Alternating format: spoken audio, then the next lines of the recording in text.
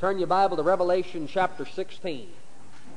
Revelation chapter number 16. Gave you a little break for a couple of weeks from the doomsday stuff. I know it was weighing kind of heavy on on some folks.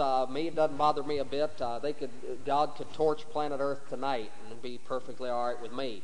But we're going to take another one of these doomsday messages tonight, and just got an awful lot to read to you. I hope it won't bore you too terribly. I don't think it will. I think it'll be very interesting to you. But I want to talk to you tonight about the New World Order. And I agree with the President. I believe there is a New World Order being set up. I believe there is a new system of government and operations being established at this very minute on planet Earth. I just don't think it's going to last. I've got a sneaking suspicion that one day in the not too distant future, after this kingdom's all been set up and established, that God's going to take a stone cut out from heaven without hands, and he's going to fly down through the solar system and smash their pretty little Tower of Babel that they're building. But we want to talk tonight about this Tower of Babel that's being set up even as we speak tonight. Revelation chapter 16 and verse 15. Revelation 16:15. Behold, I come as a thief. Blessed is he that watcheth and keepeth his garments, lest he walk naked and they see his shame. And he gathered them together into a place called in the Hebrew tongue Armageddon. The seventh angel poured out his vial into the air, and there came a great voice out of the temple of heaven from the throne, saying, It is done. Now, verse number 16, and he gathered them together into a place called in the Hebrew tongue Armageddon. Revelation chapter 19. Revelation chapter 19 and verse number 19. Revelation 19:19. I saw the beast and the kings of the earth and their armies gathered together to make war against him that sat on the horse and against his army. Now, if you read your Bible from Genesis to Revelation, read it all the way through, there's something you need to watch for, and starting all the way back there in the garden, Adam, who was set up on planet Earth and crowned by God as the ruler of the kingdom of heaven, that is the earthly, visible, physical kingdom that God established on this earth, we find Adam removing his crown there in the garden and placing that crown upon the head of the serpent. We run down through history, and you know what you're going to find out? You're going to find out that God has a chosen people that he chooses out of the nations, and that all the nations and kingdoms of this world, all throughout Old Testament history, were continually gathering together and getting together to fight against God and his people and his purposes and his plans and designs on planet Earth. When Jesus Christ comes to earth in Matthew, Mark, Luke, and John, he goes out in the wilderness 40 days and 40 nights to be tempted of the devil. And you know what Satan told him? Satan took him up on the pinnacle of the temple one day, and in a moment of times he showed him all the kingdoms of the world, and he said, All these kingdoms will I give thee if thou wilt fall down and worship me. And you don't read in your Bible Jesus turning to Satan and saying, What are you talking about? Those are my kingdoms. You know why? Because they're not his kingdoms. Those kingdoms are in the power and possession of Satan. Jesus Christ, when he rose from the dead, he said, All power in heaven and earth is given unto me, but according to 1 and 2 Corinthians, he will not use that power to come down here and conquer the kingdoms and governments of this world until the end of that 7-year tribulation period when he returns to rule and reign with a rod of iron. Right now, you and I are living in a day and age when we are seeing a repetition of what took place in Genesis 11, repetition of what took place in Genesis 14, repetition of what took place when the children of Israel came out of Egypt, repetition of what took place in Daniel chapter 3. We are seeing the nations of this world being gathered together and brought together in the name of government of the people, by the people, and for the people. And you know that communist president that said that up there at the battlefield of Gettysburg one day, he said that government of the people, by the people, and for the people, would not perish from the earth. Old Honest Abe should have checked Daniel chapter 7 before he opened his mouth. He made a terrible mistake. It is going to perish from the earth. Because one day it's going to be government of God, by God, and for God, and if you don't like it, he'll give you a quick ticket right out. Matter of fact, he will be removing from his kingdom all things that offend him. Now, how do you like that for a dictator? How do you like that for an absolute ruler? Here's the King of Kings and Lord of Lords, Jesus Christ, sitting on the throne at Jerusalem, and you can be clear on the other side of the globe, and if you say one thing he doesn't like, he'll pitch you right off the planet. How do you like that? Personally, I like it, because I know he's the King of love and mercy and righteousness and all purity and decency, everything else. But anyway, that's getting way ahead of ourselves. What's being set up right now is man's kingdom, Satan's kingdom, and I want to talk to you tonight about this New World Order. President George Bush has called for a New World Order under the authority of the United Nations. The St. Louis Post-Dispatch, January 17, 1991, quote, "This is an historic moment. We have, in this past year, made great progress in ending the long era of conflict and Cold War. We have before us the opportunity to forge for ourselves and for future generations a new world order, a world where the rule of law, not the law of the jungle, governs the conduct of nations. When we are successful, and we will be, we have a real chance at this new world order, an order in which a credible United Nations can use its peacekeeping role to fulfill the promise and vision of the UN's founders." That was George Bush speaking in January of 1991. But that wasn't any new thing that Mr. Bush said then, because the Associated Press release on July 26, 1968 said, quote, "New York Governor Nelson A. Rockefeller says, as president, he would work toward international creation of a new world order." The Declaration of Interdependence was signed by 32 senators and 92 representatives on January 30th, 1976. This Declaration of Interdependence read in part, quote, "2 centuries ago our forefathers brought forth a new nation. Now we must join with others to bring forth a new world order."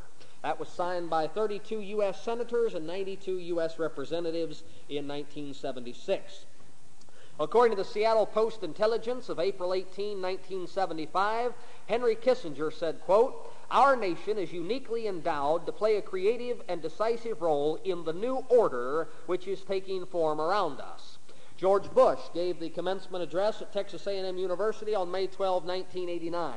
The subject of his speech was Soviet-American relations. He said, "Ultimately, our objective is to welcome the Soviet Union back into the world order. Perhaps the world order of the future will truly be a family of nations." Colonel Edward Mandell House, the right-hand man to President Woodrow Wilson, had a hidden agenda for getting America into World War I. Walter Mills, the historian, wrote, quote, "The colonel's sole justification for preparing such a batch of blood for his countrymen was his hope of establishing a new world order of peace and security." That took place back in the 19-teens in this country. The socialist Adolf Hitler, during World War II, said, quote, this is in The Occult and the Third Reich, page 155, Adolf Hitler said in a speech, quote, "National Socialism will use its revolution for the establishing of a new world order." Isn't it amazing to hear the President of the United States quoting Adolf Hitler in a speech to send our boys to the Middle East? In the Humanist Manifesto 1 and 2 is discussed the need for wealthy nations to share their wealth with the poor nations. It is the moral obligation of the developed nations to provide, through an international authority, economic assistance to the developing portions of the globe. The April 1974 issue of Foreign Affairs magazine, published by the Council of Foreign Relations, contained an article by Deputy Assistant Secretary of State for International Organizations in the Lyndon Johnson and John Kennedy administration, Richard N. Gardner. Gardner said, quote, "We are likely to do better by building our house of world order from bottom up rather than from the top down. An end run around national sovereignty, eroding it piece by piece, is likely to get us to world order faster than the old-fashioned assault."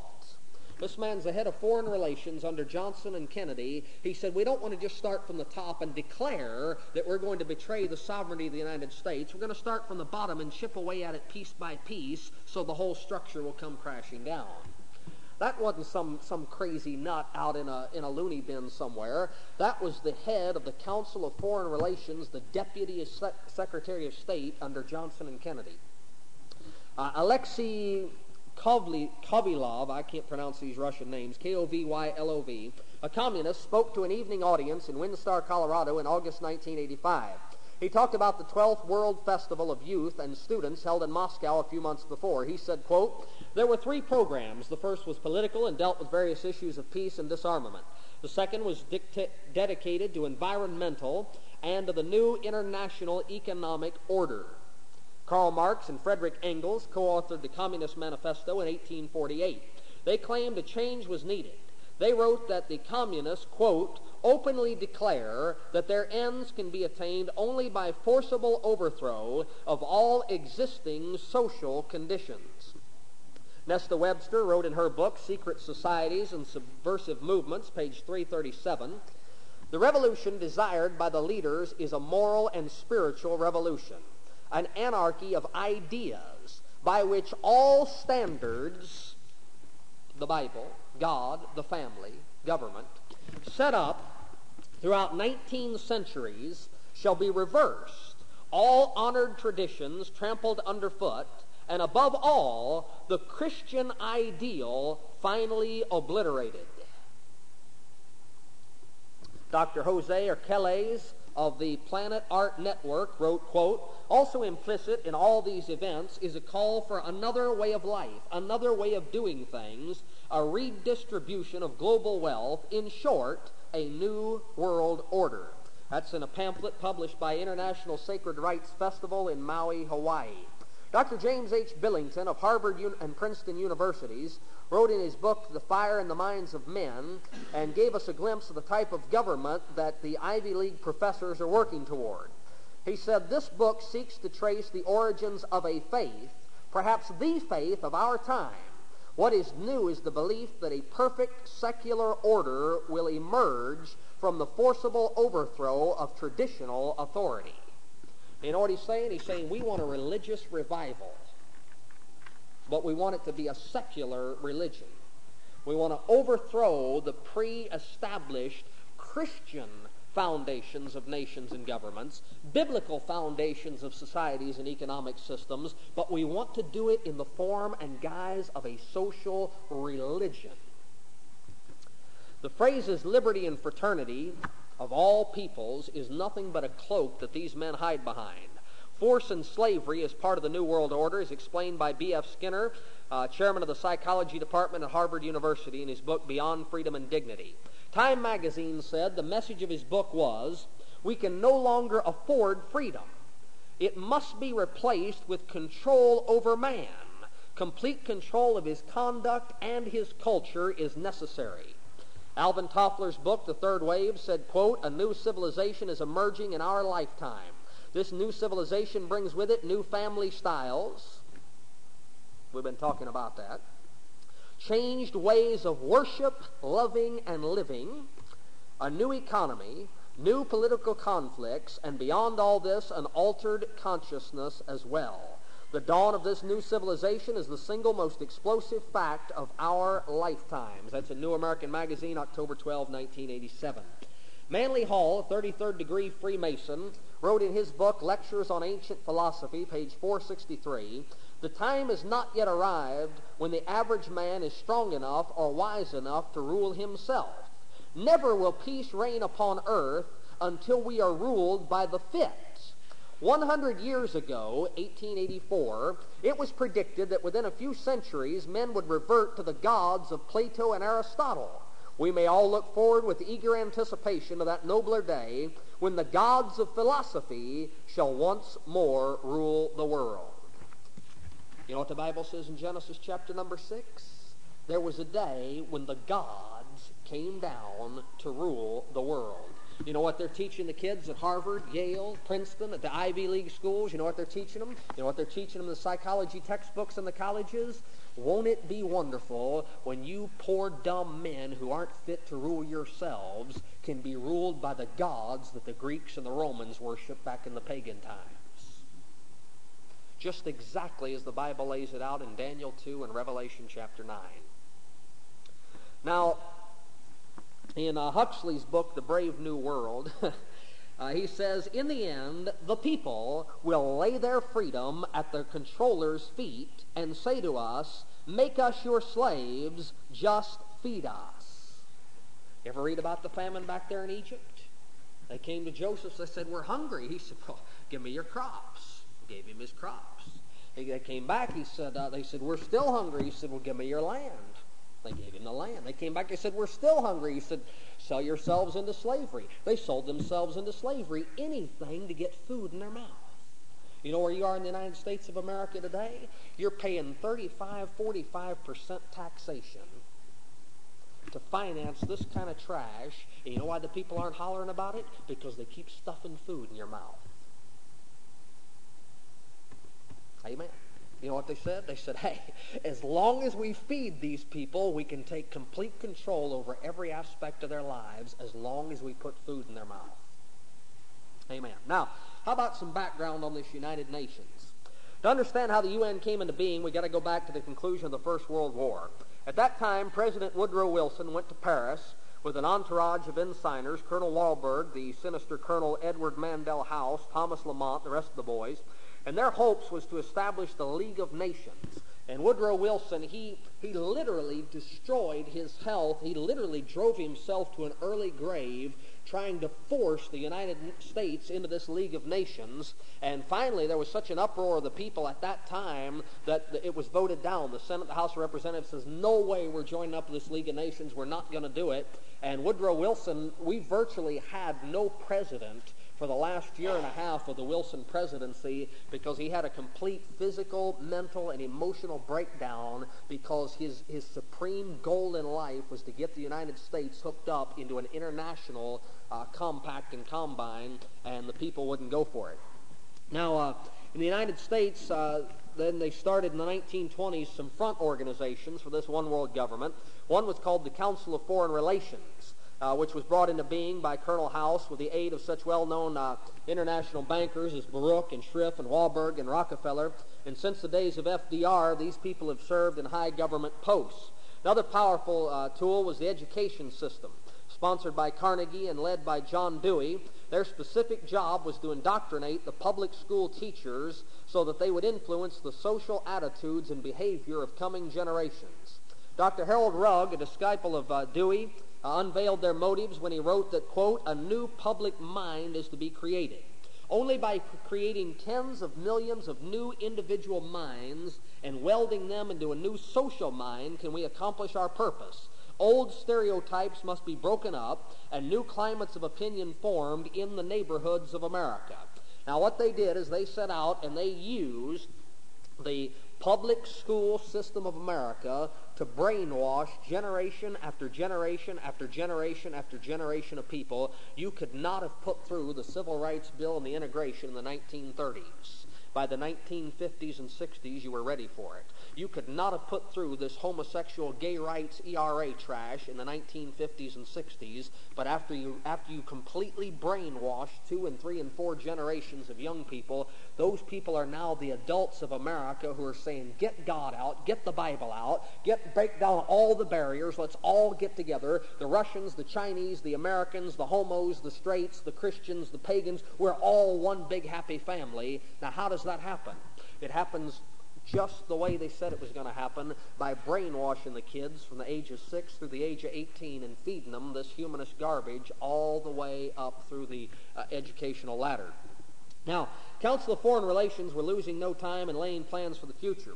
State Department Publication 2349, report to the President on the results of the San Francisco Conference by the U.S. Secretary of State, Edward Stettinius, stated, quote, with the outbreak of war in Europe, it was clear that the United States would be confronted after the war with new and exceptional problems. Accordingly, a committee of post-war problems was set up before the end of 1939.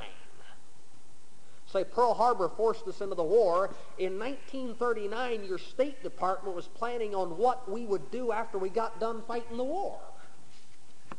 That's official government publication, 2349.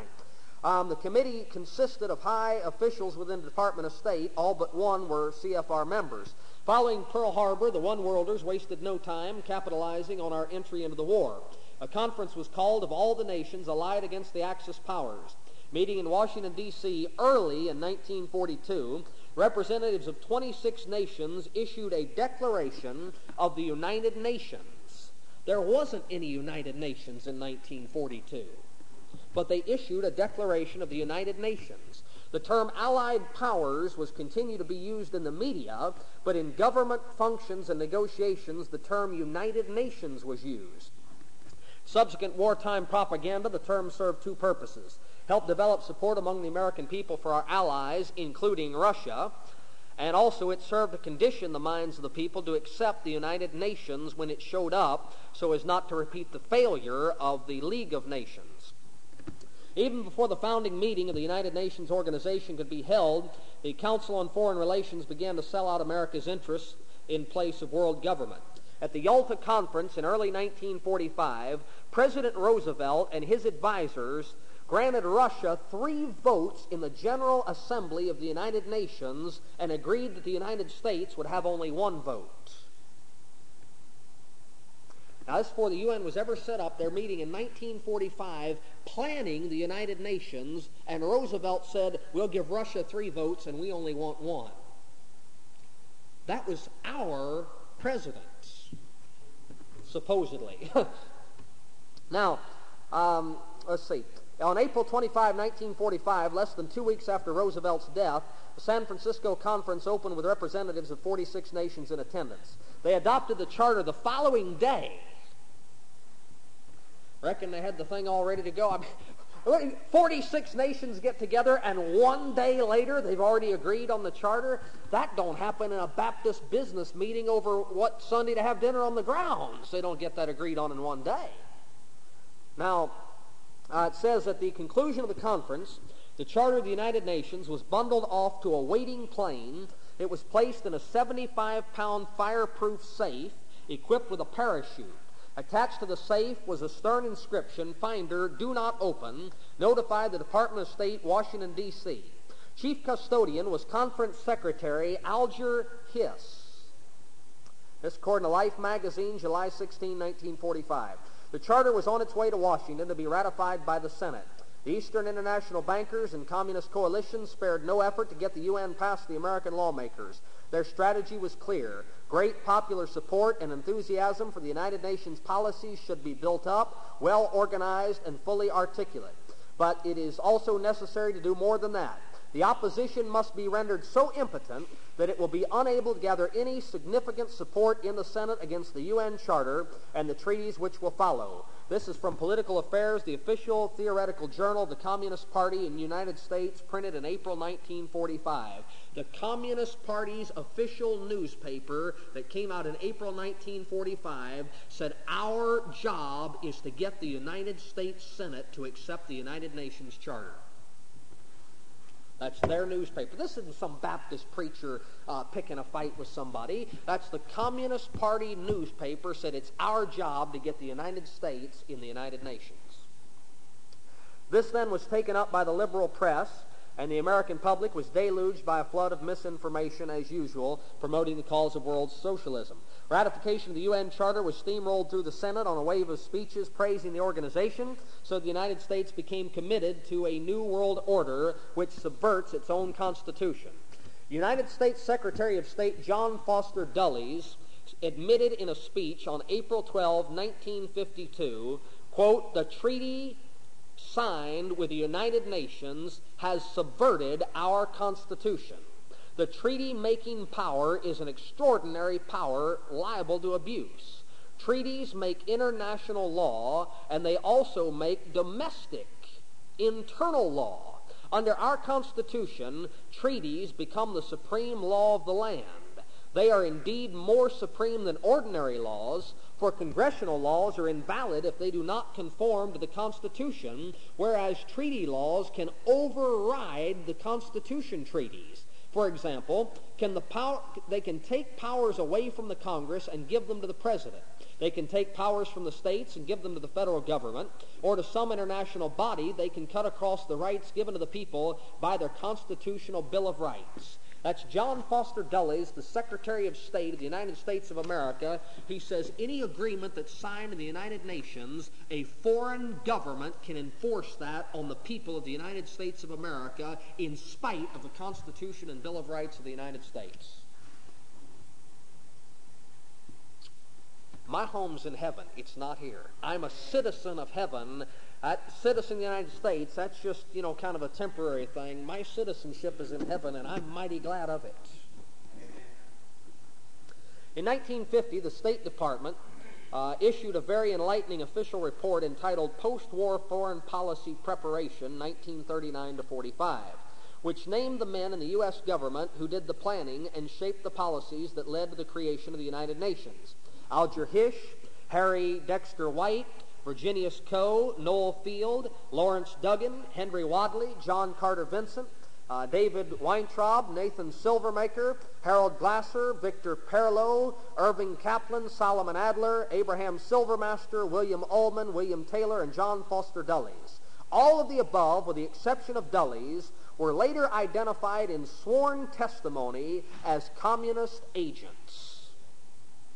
Every man but one who shaped our post-war foreign policy after World War II, it was testified under oath in sworn testimony that they were communist agents. John Foster Dulles, it's well known where his sentiments lay. He had been hired by Joseph Stalin to act as Russia's legal counsel in the United States. You didn't get that in school. He was also closely associated with J.P. Morgan. These were traitors who, in conjunction with the Communist Russia's official representatives, formulated the Charter of the UN at the Dumbarton Oaks and Yalta conferences. Seldom in all recorded history has a nation been so deliberately deceived by its alleged representatives. The few Americans who have read the constitutions of both the USSR and the United Nations have come to the spine-chilling realization that the United Nations Constitution is little more than a copy of the Constitution of the Soviet Union. Also, if you'll take a careful look, which who does these days, you will find an amazing similarity between the official seal of the United Nations and the official seal is the Soviet Union. Is it any wonder Carl Aldo Marzani, a well-known leftist, designed the UN seal? Now, turn your Bible to 2 Corinthians chapter 19. I'm sorry, 2 Chronicles. There it is, 2 Corinthians 19. 2 Chronicles chapter 19. Now, we're still back a generation ago. We haven't even got to post-World War II, and then we're going to come right on up into the present time. 2 Chronicles chapter 19, verse number 1. Jehoshaphat, the king of Judah, returned to his house in peace to Jerusalem. And Jehu, the son of Hanani the seer, went out to meet him and said to King Jehoshaphat, Shouldest thou help the ungodly and love them that hate the Lord? Therefore is wrath upon thee from before the Lord. You know what he said? He said, wait a minute. You're the representative of a nation, and you've gone out and pledged an allegiance and an alliance and entered into an agreement with peoples that hate God and are the sworn enemy of God. You have just brought the wrath of God upon your nation. And you know something? At the end of World War II, our leaders swore and pledged a union with a nation of atheists that have made a career and a lifetime of murdering Christians, banning the Bible, outlawing exercise of Christianity, and have worked by every power possible to spread their atheistic, murderous communism throughout the world with the support financially, physically, emotionally, and politically of the United Nations and the United States of America, a professing Christian nation. If you want to know what happened in Vietnam, if you want to know what happened in the 1960s and destroyed a generation, you want to know where this drug business came from, you want to know where this homo business, this AIDS business came from, God said when a nation's leaders join into union with ungodly nations that hate God, they bring their own nation under the wrath and judgment of Almighty God. Amen. And you know something? Until we break all the ties, which we're not going to do, until we break all the ties with this ungodly Soviet communism, you are going to see the United States of America continue on a rapid downhill slide. Amen. People ask me all the time, I said, Brother James, what's the Bible say about the United States in prophecy? It doesn't say anything about it that I can see. I don't see the United States mentioned anywhere in Bible prophecy. People ask me all the time, say, why do you think that is? Because we're probably already down the tubes by the time these things come along. Listen, God has entrusted us with His Word like no other nation has ever been entrusted with the Word of God, and the leaders of our nation are selling our nation and our sovereignty and our people and our independence out to sworn and avowed atheists, and God can't bless a nation like that. He said in 2 Chronicles 19 He couldn't and He wouldn't. Now, founders of the United Nations organization and their successors have proven to be masters of deceit. They have succeeded in covering up their real goals and objectives from the overwhelming majority of mankind behind an ever-increasing bombardment of propaganda in the name of peace, justice, freedom, and rights. Former United Nations Ambassador Adlai Stevenson openly acknowledged this monstrous cover-up when he was so bold as to encourage newsmen to project a false image of the UN to the world. Speaking to the United Nations Correspondents Association, February 14, 1961, Stevenson asked newsmen to, quote, help us to create the sense of our overriding human concern.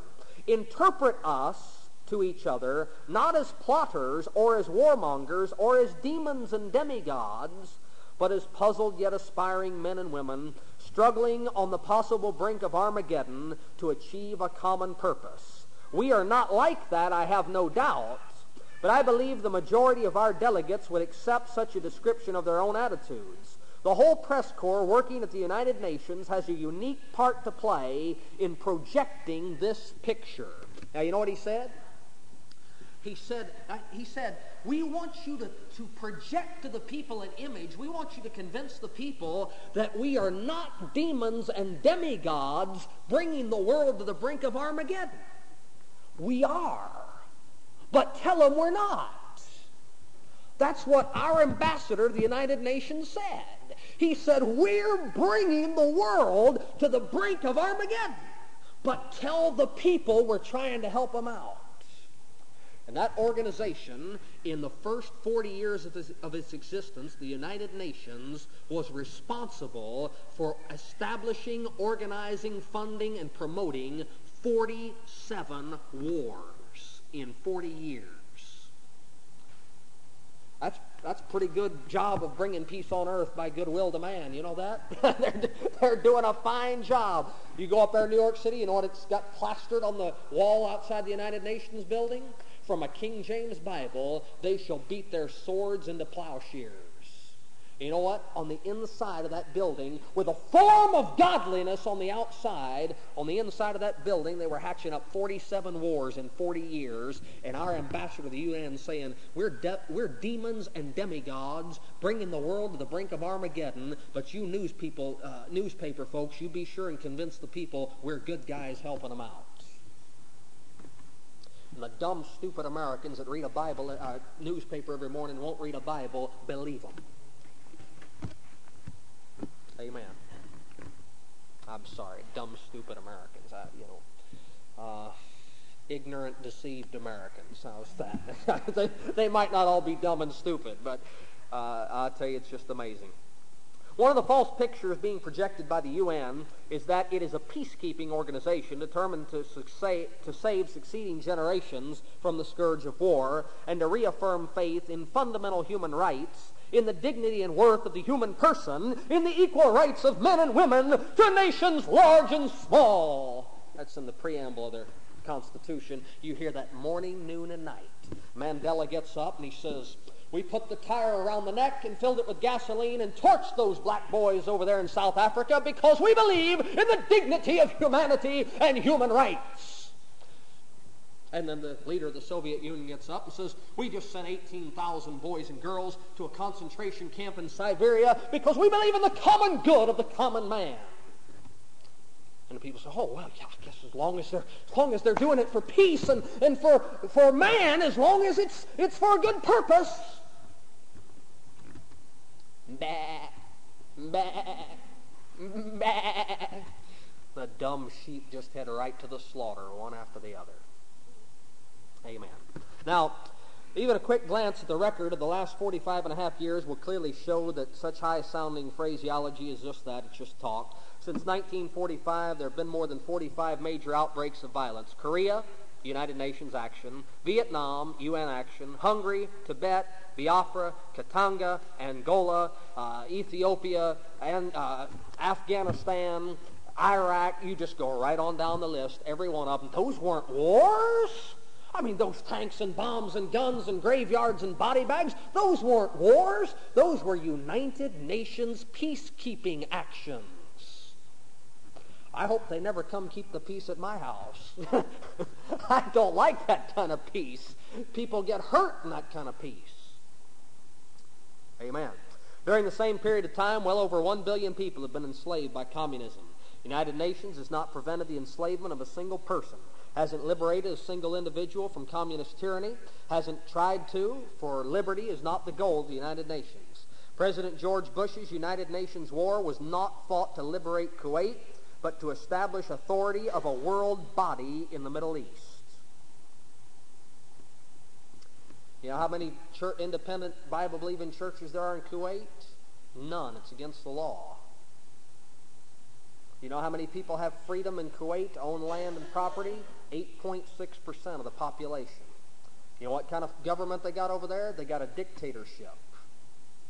You know why we went over there? To establish the authority of the United Nations over Iraq and Kuwait. Also got our minds off what was going on in the Soviet Union, as UN member Russia was keeping Latvia, Estonia, and Lithuania under their grip. Amen. The UN Charter makes various references to equal rights and self-determination of peoples. Most Americans, accustomed to examining words for their exact meaning, have accepted these terms as synonymous with protection of rights and liberty. Merely to guarantee equal rights to everyone is no guarantee of rights for all. If the rights of all the people were reduced to zero, all the people would have equal rights. Ever think about that? If you don't have any rights, and I don't have any rights, and he doesn't have any rights, and she doesn't have any rights, we've all got equal rights. You know what they got behind the Iron Curtain? It's in the Soviet Constitution. Equal rights. You know what they have behind the Great Wall of China? Equal rights. Nobody has any. They're all equal. When the UN Charter speaks about the self-determination of peoples, the word people means the people of a nation as a collective body. There is no place for individualism and real personal freedom in the New World Order. And who pays the bill for the New World Order through the United Nations? You might have guessed it's the American taxpayers. When the American people began bankrolling the UN in 1946, the Congress opened a bank account in the name of United Nations, New York, New York. Although few realize it, the check Congress signed authorized to be appropriated annually to the Department of the State out of the Treasury such sums as may be necessary for the payment by the United Nations as apportioned by the General Assembly. That's United States Code, Title 22, Foreign Relations Intercourse, Chapter 7, Section 287E, page 5639, 1970. This U.S. law clearly states the United Nations tells the United States how much money we have to pay them to run their operations. Our Senate signed that into law. It's law. Every year the UN says, this is how much money we want, and you're going to pay it, and we sign the check and send it up there. Russia's got 3 votes, we've got 1. They tell us how much we pay to sponsor their wars to spread atheism and communism around the world. UN budget is assessed against all members at scales broadly based upon their ability to pay, which is simply an international application of the basic Marxist principle. From each according to his ability, to each according to his need. Our share of the financial burden has always headed the list. It was originally suggested the U.S. kick in 50% of the budget. That amount was negotiated down to 39.89%. Since that time, the U.S. assessment of the regular UN budget has been gradually lowered. It now stands at 25%. That figure is misleading because it does not include our voluntary contributions to various special programs, and the UN dictates to us which voluntary contributions we want to make. How'd you like your boss to come around and say, tomorrow you are going to voluntarily contribute 50% of your paycheck to my drinking party this weekend? You wouldn't like that, would you? But that's what the UN says to your State Department every single year. In 1952, the Senate Security Subcommittee began an investigation of U.S. citizens employed by the United Nations. Of the 33 U.S. citizens employed by the UN called as witnesses, 26 refused to answer questions concerning Communist Party affiliations by pleading the Fifth Amendment. 12 employees refused to say whether or not they would be loyal to the United States in the event of war with Russia. Senator James O. Eastland of Mississippi, subcommittee chairman, stated during the course of the hearing, quote, "I am appalled at the extensive evidence indicating that there is today in the UN, among the American employees there, the greatest concentration of communists that this committee has ever encountered. I believe that the evidence shows that the security officers of our government knew, or at least had reason to know, that these people had been communists for many years." This is Inactivities U.S. Citizens Employed by the UN, Hearings Before Senate Committee on Judiciary, 1952, pages 181 to 182. Even while the federal government was holding its hearings, federal grand jury in New York was also investigating U.S. employees working in the UN. In the grand jury report stated, page 407 and 408, startling evidence is disclosed infiltration into the UN of an overwhelmingly large group of disloyal U.S. citizens, many of whom are closely associated with the international communist movement. If you want it here, I've got a list of all the names and all the places where they were identified as being communist agents. These were all our people at the UN. Now, President George Bush followed his father, Prescott Bush, in the secret Yale University fraternity, Skull and Bones. Pick up any book on Satanism, and the skull and crossbones is a symbol of satanic worship, anywhere you find it. Your president is a member of the Skull and Bones secret fraternity. Only 15 members a year are selected. Out of these, some eventually are allowed to know the secret of the coming world government. President Bush resigned a 2-year stint on the board of directors of the Council of Foreign Relations in 78-79. The inner core of both the Council of Foreign Relations and the Trilateral Commission are working for world government. CFR was founded by Marxist Colonel Edward Mandell House. David Rockefeller of the International Banking was chairman of the board of the CFR and also founded the Trilateral Commission, became its chairman of the board. President George Bush wants to establish a new world order by the year 2000. He believes that he is destined to usher in this new era of peace and prosperity for the world. In his speech to the nation on January 16, 1991, he said, quote, "Our objective is clear. Sodom," he never says Saddam. You know why that is? Anybody know why that is? Sodom, the way he pronounced Saddam or Saddam, he pronounced it different than everybody else does. That means in Arabic a houseboy who cleans the stables. And that's why he pronounces it that way. Every time he was saying that, he was calling Hussein a houseboy that cleans the stables. Amen. Well, just a little information there. That's free. I won't charge you for that. Saddam Hussein's forces will leave Kuwait. Iraq will eventually comply with all United Nations resolutions, and then, when peace is restored, it is our hope that Iraq will live as a peaceful and cooperative member of the family of nations, thus enhancing the security and stability of the Gulf. I had hoped that when the United States Congress in historic debate took its resolute action, Saddam would realize that he would not prevail and would move out of Kuwait in accordance with the United Nations resolutions. He did not do that. Saddam was warned over and over again to comply with the will of the United Nations. Leave Kuwait or be driven out. Tonight, 28 nations, countries from 5 continents, Europe, Asia, Africa, and the Arab League, have forces in the Gulf area standing shoulder to shoulder against Saddam Hussein. This is an historic moment We have before us the opportunity to forge for ourselves and for future generations a new world order. A world where the rule of law, not the law of the jungle, governs conduct of nations. When we are successful, and we will be, we have a real chance at this new world order, an order in which the credible United Nations can use its peacekeeping role to fulfill the promise and vision of the UN's founders. Now, United Nations.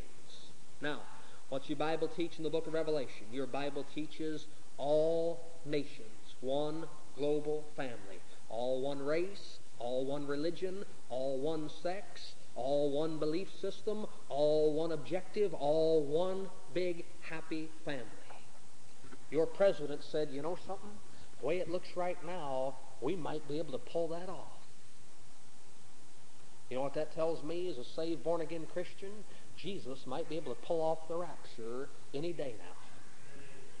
Any day now. Does President Bush know the plans to have world government by the year 2000? In his speech to the United Nations, October 1, 1990, he said, quote, "We must join together in a new compact to bring the United Nations into the 21st century. The calendar offers up a convenient milestone, a signpost by which to measure our progress as a community of nations. The year 2000 marks a turning point, the beginning of the millennium. The United Nations can help bring about a new day and press forward to cap an historic movement towards a new world order." Your president told the United Nations, this was printed in the New York Times, October 2nd, 1990, page A6. He said, you know something? We are right on the verge of bringing in a new world order, and I believe we are about to witness the dawn of the millennium. And you know what he called it? A new day. You know something? They get all done with all their backroom secret meetings and plotting this and hatching that and swearing by the skull and the crossbones they're going to sell out the Christians in America, and they end up quoting a King James Bible and agreeing with the words of the Holy Spirit. Don't worry tonight about Russia, China, the governments of the world, the armies of these nations. If you know Jesus Christ as your personal Savior, you have got it made. Amen. They're going to do what God said they were going to do. They can't help but fulfill the Word of God. Now, I don't know, you got a dollar? Anybody got a dollar bill? We're not going to take up an offering. You can take it home with you. Get a dollar bill if you got one. I want to show you. You got one? I got one. Now, I get this dollar bill here. Go ahead and take a look at it. It won't bite you. There's a little slogan printed on that dollar bill. See the pyramid there? With the capstone, the headstone of the corner coming down out of heaven with one eye. You ever read about a false Christ, a false capstone? He's only got one eye. Zechariah chapter 11. You know what that is right there? That's a picture of the Antichrist as the head of the nations. Now underneath that, you've got some words printed. Novus Ordo Seclorum. You see that there? Don't hold me to the pronunciation. You see that there? Written under there, there's three words under the pyramid. You know what that means? New Order of the Ages. That's Latin for New Order of the Ages. In God we trust. Which God? Flip it over. A one-eyed God that's setting up a new world order. You better not trust this piece of paper, this green and white one. You better trust this black and white one, this Word of God. You better trust that one. On March 16, 1989, in a radio speech, George Bush said, "What are we doing to prepare ourselves for a new world that's coming just 11 short years from now?" They know the times and the seasons. Turn your Bible to Revelation chapter 13. Revelation chapter 13. I'm glad I'm saved tonight. Jesus said, you see wars and rumors of wars, be not troubled or soon shaken in mind. He said, let not your heart be troubled. You believe in God, believe also in me. I'd hate to think my faith tonight was in the federal government. It'd sell you out in a minute. See, there's a God-ordained plan. You know what God said in that book of Revelation? He said, when the last days got here, I was going to send out unclean spirits to control the actions of the leaders of the world governments to get them all together. Revelation 13, verse 16. He causeth all, both small and great, rich and poor, free and bond, to receive a mark in their right hand or in their foreheads, and that no man might buy or sell save he that had the mark, or the name of the beast, or the number of his name. Now, you know something, just a few generations ago, before all this modern technology and everything else got going, you wouldn't have thought it possible to have absolute control over every man, woman, boy, and girl on the face of this earth, to control what they bought, what they sold, where they went, how they did. You wouldn't have thought that possible. It's possible in our day and age. You know good and well it is. Now, I want to read you some things here about the condition that your nation is in today with regards to their ability to set up this Revelation chapter 13 Antichrist business. Efforts to form a global government are certainly nothing new. American political leaders were concerned with America first, were able to overcome internationalist one-world government attempts by Woodrow Wilson following World War I with the League of Nations. But a few decades later, President Franklin Delano Roosevelt, near the end of World War II, got his one-world plans underway and set up the foundations of the United Nations, which were completed by his successor, Harry Truman. A few years later, 35,000 young Americans were dead on the battlefields of Korea, fighting for the United Nations, not for America. Problem was that one-worlders had always encountered was the U.S. Constitution. This always stood as a bulwark against any globalist schemes. Nevertheless, American presidents since Roosevelt have chipped away at the great powers of the people that were written into the Constitution by the Founding Fathers. Now, something that everybody needs to be aware of is a thing called executive orders. Executive orders. These are, under the guise of a national emergency, give the president serving at the time the power to suspend the Constitution and rule the nation as a virtual dictatorship. Dissent, peaceful or otherwise, is thereby eliminated. Those behind these efforts to circumvent the Constitution got the idea from President Abraham Lincoln, who you were taught in school was a great guy. That's part of the brainwashing we told you about that Huxley set up. During the Civil War, Abraham Lincoln was about to lose his shirt because the people in the North were sick and tired of having to leave their homes and go down and kill Southerners fighting a war that was unconstitutional. And Abraham Lincoln suspended the Constitution. He put in a mandatory federal tax. He put in a mandatory draft registration. He put in a mandatory conscription for all males in the northern states. All of those were in direct violation of the Constitution of the United States, and he sent the federal armies down to force independent sovereign states to maintain a union with states they didn't want to be united to in direct and total violation of the U.S. Constitution. It started way back then. So to this day, the one-worlders that are trying to push this United Nations thing over on you hold up Abraham Lincoln as the greatest president we ever had. You've got to pray about those things. Now, in 1862, Congress enacted the Enrollment Act to allow the drafting of young men for the Union Army. The act was rife with inequities, such as the provision which allowed a man to pay $300 to get out or to hire a substitute to take his place.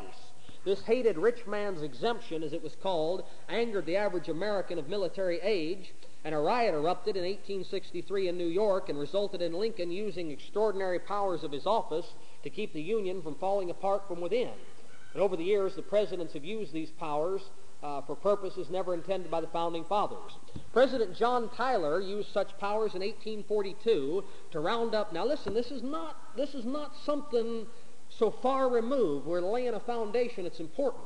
John Tyler in 1842 used the powers of the executive office to round up Seminole Indians in Georgia and Florida and force march them, men, women, and children, to Arkansas. This was the first use of internment in America to deal with unpopular minorities. In 1886, Geronimo and the Apache Indians surrendered to U.S. troops in the West. They were rounded up by order of President Grover Cleveland and shipped to internment in Florida and Alabama.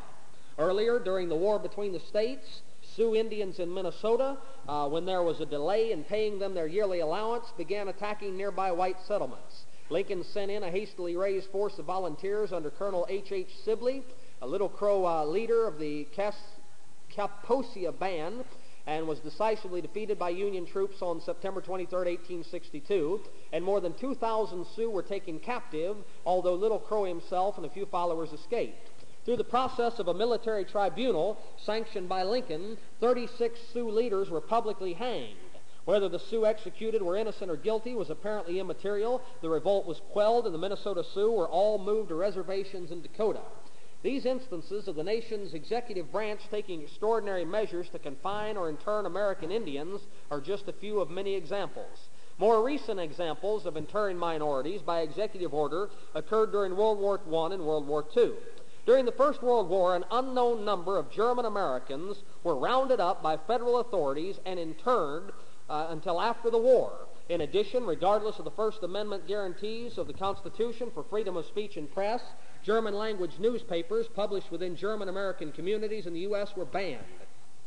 After the Japanese attack on Pearl Harbor, December 7, 1941, within days, the FBI had rounded up tens of thousands of Japanese Americans guilty only of being Japanese and of Japanese ancestry under the authority of an executive order issued by President Franklin Delano Roosevelt. The lists of those to be apprehended had been drawn up months earlier before the war.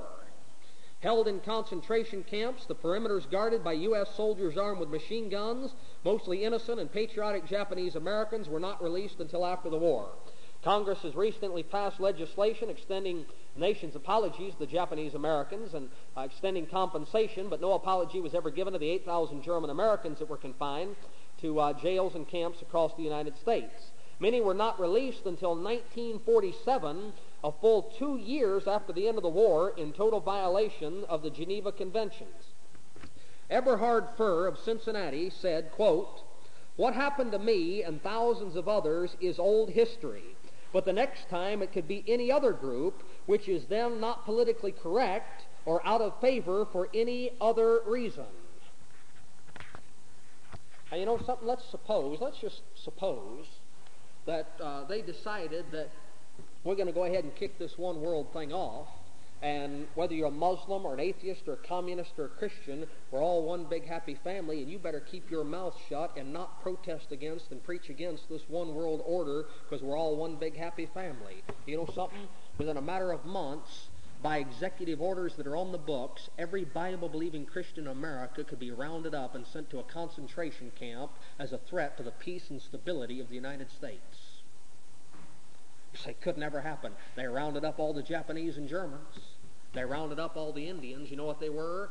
They were threatening minority groups.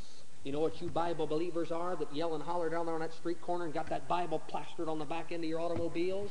You're a threat to the peaceful harmony of the community. You don't believe it? Take a look in the rearview mirror at the next traffic light. If you don't want to be tailgated, just put the gospel on the back bumper.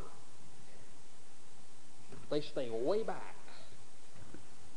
Now, under the Constitution, the President is vested with the executive power of the government. Article 2, Section 1, Clause 1, the power to preserve, protect, and defend the Constitution. Article 2, Section 1, Clause 7, and the power to see that the laws are faithfully executed. Article 2, Section 3. From these powers is implied the authority to issue executive orders. Actually, the term executive order has never been defined by Congress. The validity of executive orders has been questioned many times over the years, at least dating back to Lincoln's executive measures bypassing Congress, taken during the Civil War, but a ruling as to the extent or limit to which they may be used has never been determined by the courts.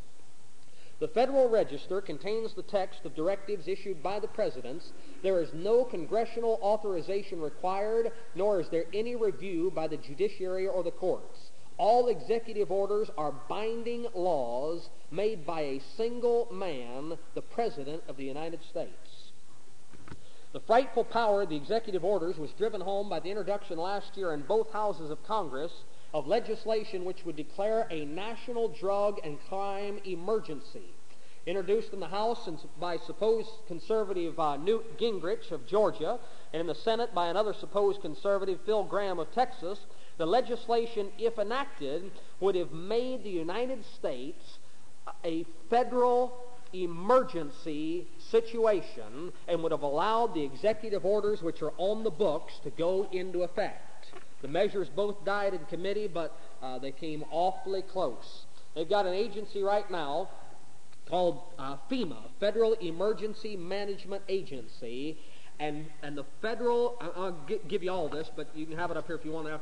The Federal Emergency Management Agency has every citizen, every resident, whether citizen or not, every resident of the United States of America is in a computer bank in Virginia. If the president declared a state of emergency tonight, and you were considered by the Federal Emergency Management Agency to be a threat or a danger to society in the case of that emergency, within 24 hours an FBI agent would be at your door. They know who you are and where you are, and they have you classified by what you do and where you go.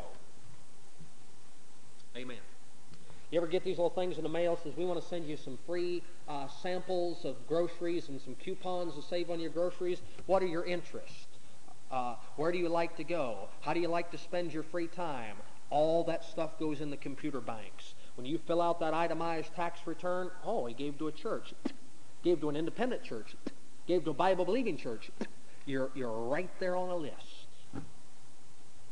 If they decided, now I don't know that they would, if they decided that the threat in this case of emergency was Bible-believing Christians, they know who you are and where you are, and they wouldn't have any trouble rounding you up and taking you to a concentration camp legally in the United States of America. You don't believe it? I'll read you the laws. Here are some of the executive orders which are standing on the books right now that have gone into effect under presidents from Roosevelt through Carter. EO 10-995 provides for the takeover of the communications media. President declared a state of emergency. He could take over all news media tomorrow morning, legally, in the United States of America. Executive Order 10-997 provides for the takeover of all electric power, petroleum, gas, other fuels, and minerals.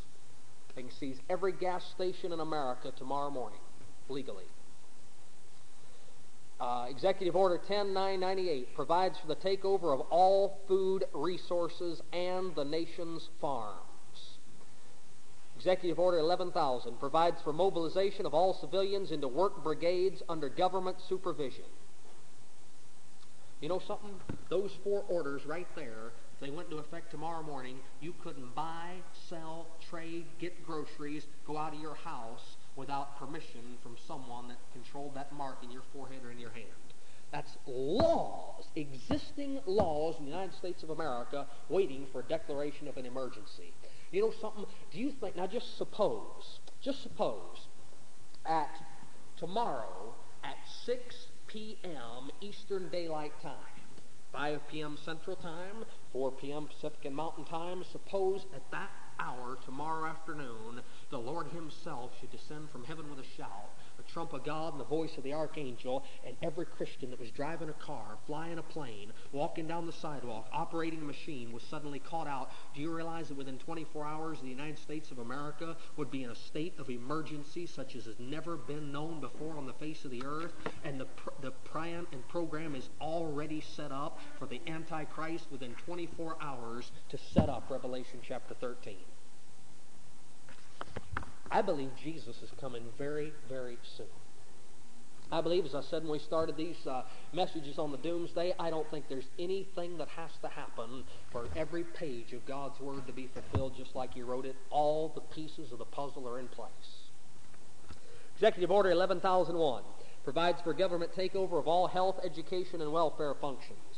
11,002 designates Postmaster General to operate national registration of all persons. 1103 provides for government to take over airports and aircraft. 11,004 provides for the Housing and Finance Authority to relocate communities, designate areas to be abandoned, and establish new locations for populations. You know what all this is? This is all the program that the Third Reich carried out in Germany in the 30s and 40s. This is Adolf Hitler on the books in Washington, D.C. 11,005 provides for the government to take over railroads, inland waterways, and public storage facilities. All of the above orders were combined by President Richard Nixon in the notorious Executive Order 11490, pronounced 11490, which allows all these things to take place if a national emergency is declared. Direct quotes from the 40-page Nixon executive order. Quote, develop plans and procedures for the Department of Defense utilization of non-industrial facilities in the event of an emergency in order to reduce requirements for new construction and provide for facilities in a minimum period of time. In other words, confiscation of private property. Revelation chapter 13. Develop plans and procedures for the provision of logistical support to members of foreign forces, their employees and dependents, as may be present in the United States under terms of bilateral or multilateral agreements which authorize such support in the event of a national emergency. Do you see all those fellows getting together over there in Saudi Arabia? If they declare an emergency in America tomorrow, any member of the United Nations peacekeeping force can send their troops to the United States and operate freely within our borders, legally. In other words, prepare for a takeover. Develop emergency plans for the control of alien enemies and other aliens within the United States. You know what President Nixon said? He said, if the other governments send their armies, we want provision to take care of them. And if there's any other aliens that show up, we want them taken care of as well. You know what your Bible says in Daniel chapter 2, Genesis chapter 6, and Revelation chapter 9? There's going to be some alien armies on planet Earth during the time of the Great Tribulation, and they won't be Russian and they won't be Chinese. And your government's already made preparations to work with them and cooperate with them. Goodbye, world. I'm leaving. I'm going straight up, and I'm not stopping till I get home to heaven. I'm not even going to open my eyes. I just want to make sure that I don't lose my way. I'm just going to trust the Lord to get me home to glory. Getting out of this mess. Secretary of Labor shall have primary responsibility for preparing national emergency plans, developing preparedness programs covering civilian manpower resources, that is, forced labor, provision for regulation of money and credit in accordance with the needs of the national economy, including acquisition, decentralization, and distribution of supplies of currency, collection of cash items and non-cash items, and the conduct of fiscal agency and foreign operations. You know what the law says? Executive Order 11490 says that if they declare a state of emergency tomorrow, they can come and take every dime you got and every piece of property you got. Revelation chapter 13. Provision for the resumed operation of banking, saving and loan, farm credit institution, including measures for the recreation evidence, so on and so forth. Anyway, I could read you all this stuff, but what I'm saying to you is when the Antichrist shows up, after the world is in a state of emergency because of the rapture, the United Nations has already set up laws in every civilization of the world, every civilized nation in the world, so that he can legally, by treaties, come to the place of the world dictator. You know what that Bible says in the book of Daniel? That Bible says when the Antichrist comes, he's going to come to power through treaties. The treaties are already signed and on the books. I think we're getting raptured real soon. Turn your Bible to Daniel. We'll finish up with this. Daniel chapter 7. Daniel chapter number 7.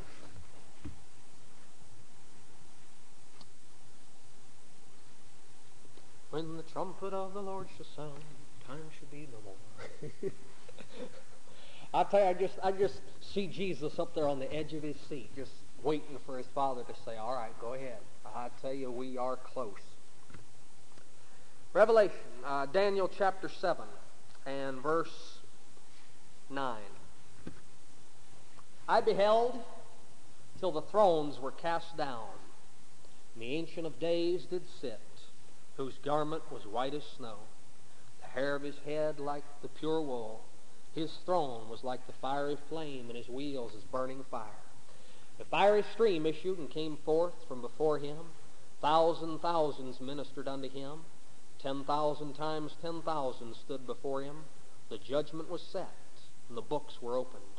And I beheld then, because of the voice of the great words which the horn spake, I beheld even till the beast was slain, and his body destroyed and given to the burning flame. As concerning the rest of the beasts, they had their dominion taken away, yet their lives were prolonged for a season and time. I saw in the night visions, and behold, one like the Son of Man came with the clouds of heaven, and came to the Ancient of Days, and they brought him near before him. And there was given him dominion and glory and a kingdom, that all people, nations, and languages should serve him. His dominion is an everlasting dominion, which shall not pass away, and his kingdom that which shall not be destroyed. I, Daniel, was grieved in my spirit in the midst of my body, and the visions of my head troubled me. I came near unto one of them that stood by, and asked him the truth of all this. So he told me, and made me know the interpretation of the things. These great beasts, which are four kings, which shall arise out of the earth.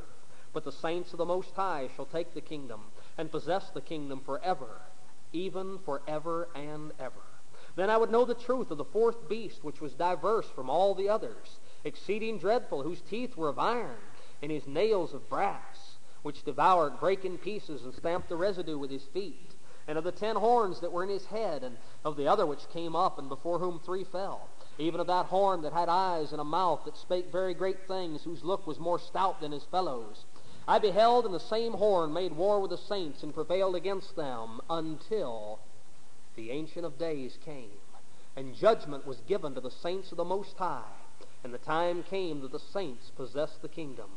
Thus he said, the fourth beast shall be the fourth kingdom upon earth, which shall be diverse from all kingdoms, and shall devour the whole earth, and shall tread it down, and break it in pieces.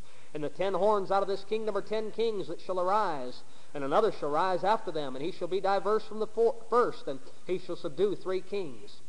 He shall speak great words against the Most High, and shall wear out the saints of the Most High, and think to change times and laws, and they shall be given into his hand until a time and times and the dividing of time.